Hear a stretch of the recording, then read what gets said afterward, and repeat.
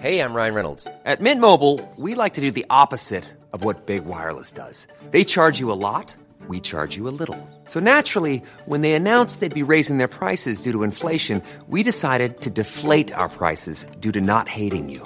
That's right. We're cutting the price of Mint Unlimited from $30 a month to just $15 a month. Give it a try at mintmobile.com/switch. $45 up front for 3 months plus taxes and fees. Promo rate for new customers for limited time. Unlimited more than 40 gigabytes per month. Slows full terms at mintmobile.com.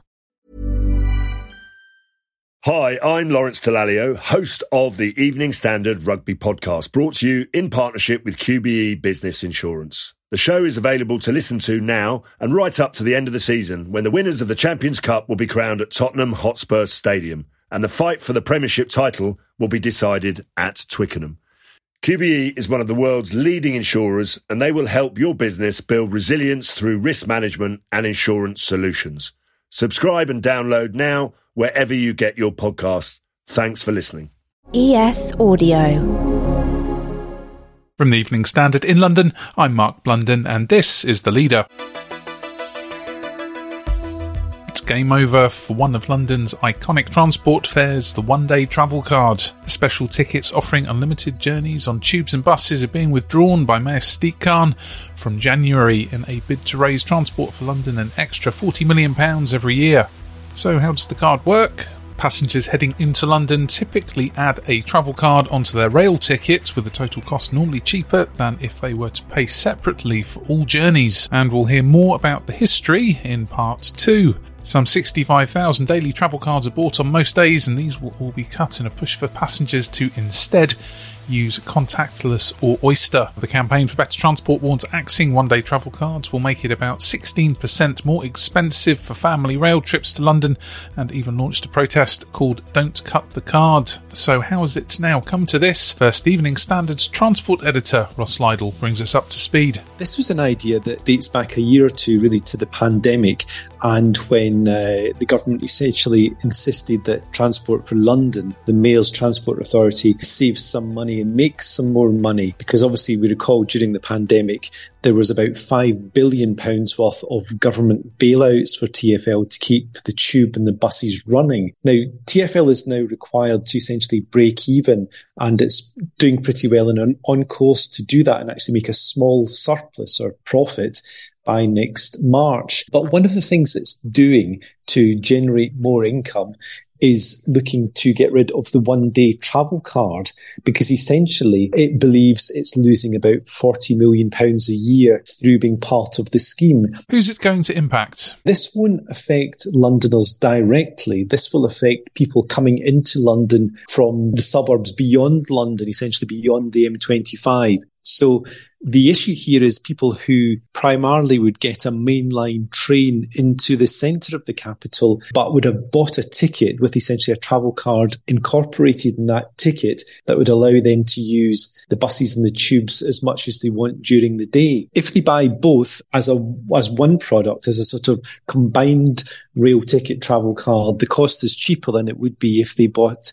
a return ticket, say, to Waterloo or King's Cross, and then paid for their bus and train fares on top of that. But TfL says the result is that Londoners are effectively subsidising people who live outside of London, and therefore it essentially wants its ball back and says, we're not going to subsidise you any longer, you have to pay the going rate. What are travel campaigners saying? Well, the Campaign for Better Transport, it has published a number of figures, a number of fares where it sort of highlights the differential between the current cost using the one-day travel card and how much it would cost from January should Sadiq Khan and TfL go ahead with actually withdrawing the one-day travel card. Now, the issue here is that if it costs £40 million, or if TfL reckons it can generate £40 million more through requiring people to pay separately for the tube or the bus, will that deter them from coming into the capital at all?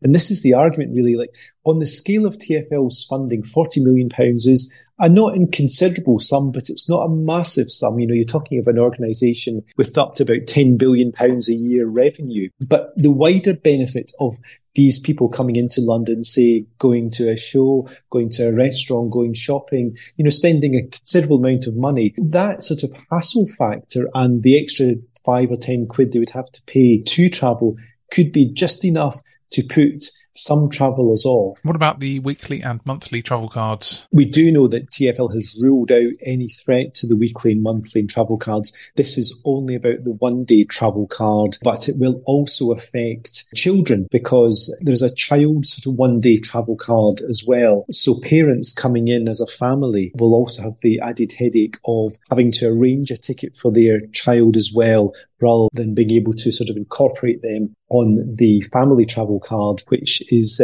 essentially one of the concerns of travel campaigners who have highlighted the benefits of the travel card and in particular the family travel card. And they have looked at a range of fares and they're saying that effectively or on average, it will cost families about 16% more to travel into London with their children under the new system than it would under the current system where the one-day travel card is still in existence. And how is TfL's post-pandemic financial black hole looking? Well, TfL's black hole is actually filling up rather nicely, we could say. They expect to make a modest profit or operating surplus of around £73 million this financial year, so by next March. The issue there is that that's only on a sort of day-to-day basis. The problem they've got is that they have no certainty on bigger capital or infrastructure projects. So while they're sort of breaking even, if you like, on a day-to-day basis, they don't have any money in the bank for the bigger projects, whether that's Hammersmith Bridge, whether that's extending the DLR across to Thamesmead and so on, and they are reliant on government funding for that. Ministers have said that they will help TfL to do these big projects, but everything is not rosy at TfL, but it's certainly rosier than it was a year or two ago. Let's go to the ads coming up. Which European cities really do offer the best travel services for residents and visitors? Why not hit follow in the meantime and give us a rating? Hey, I'm Ryan Reynolds. Recently, I asked Mint Mobile's legal team if big wireless companies are allowed to raise prices due to inflation. They said yes. And then when I asked if raising prices technically violates those onerous 2-year contracts, they said, "What the f*** are you talking about, you insane Hollywood ass?" So to recap, we're cutting the price of Mint Unlimited from $30 a month to just $15 a month. Give it a try at mintmobile.com/switch. $45 up front for 3 months plus taxes and fees. Promo rate for new customers for limited time. Unlimited more than 40 gigabytes per month. Slows full terms at mintmobile.com. Hi, I'm Lawrence Dallaglio, host of the Evening Standard Rugby Podcast, brought to you in partnership with QBE Business Insurance. The show is available to listen to now and right up to the end of the season, when the winners of the Champions Cup will be crowned at Tottenham Hotspur Stadium, and the fight for the Premiership title will be decided at Twickenham. QBE is one of the world's leading insurers, and they will help your business build resilience through risk management and insurance solutions. Subscribe and download now wherever you get your podcasts. Thanks for listening. Welcome back.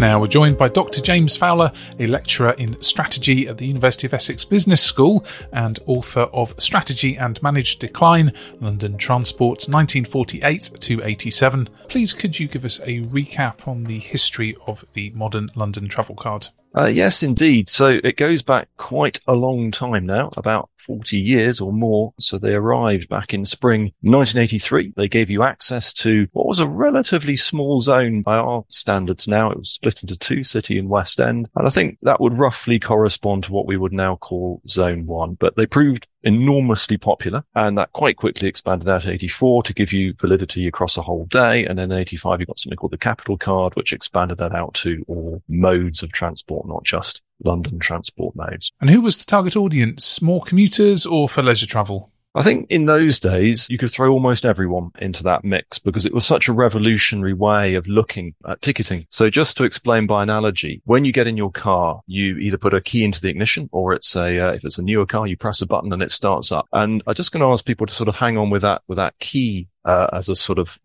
as an image in their minds, because once you put that single key into the ignition, you have access to the entire road network across the UK. So what the travel card did was effectively provide people with a key to London's transport system. So you had one ticket which gave you access to, the entire network of tubes and buses and so on and so forth. And that was absolutely revolutionary. Changed the whole way in which people perceive travel. And so why was it so revolutionary? what's important to sort of throw one's mind back to, and this will seem very anachronistic, but the history really of ticketing in London and elsewhere divides journeys up into tiny little segments, and fares were set essentially by distance, really. So you were charged in sort of penny or halfpenny stages, depending on how much mileage you consumed. And there were literally thousands, tens of thousands of different fares, because every single fare was calculated point to point across, whatever bus stop or you were moving to, or whatever train station or tube station you were moving from. And so people saw travel as really very, very segmented. So you moved from one particular place to another particular place and you were charged for that amount. And what the Travelcard did was say, no,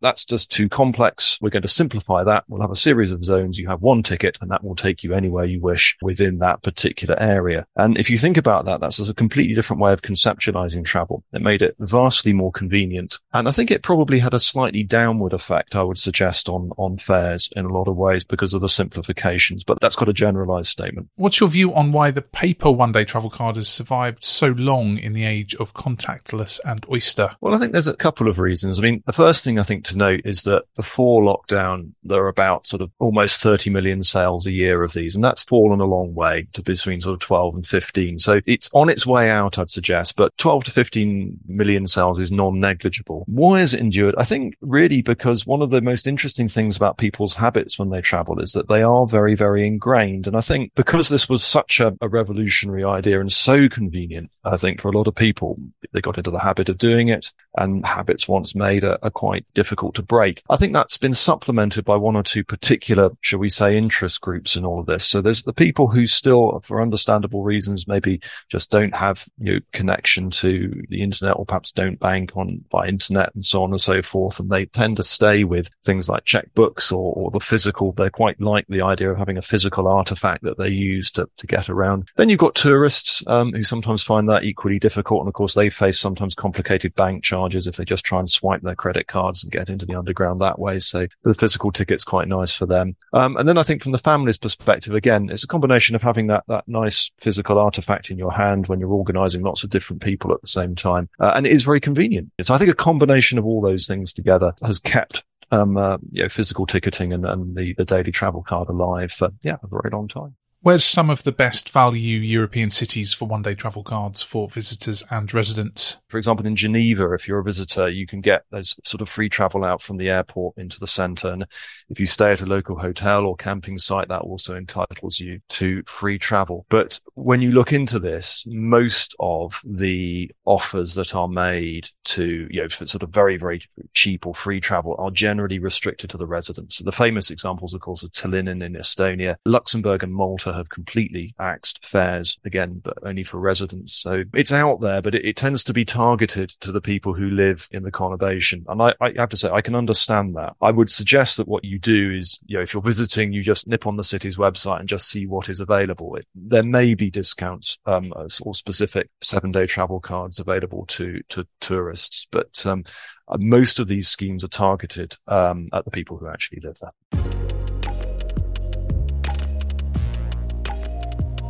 There's much more news and features in the Evening Standard newspaper and online at standard.co.uk. That's the leader. We're back on Monday at 4 p.m.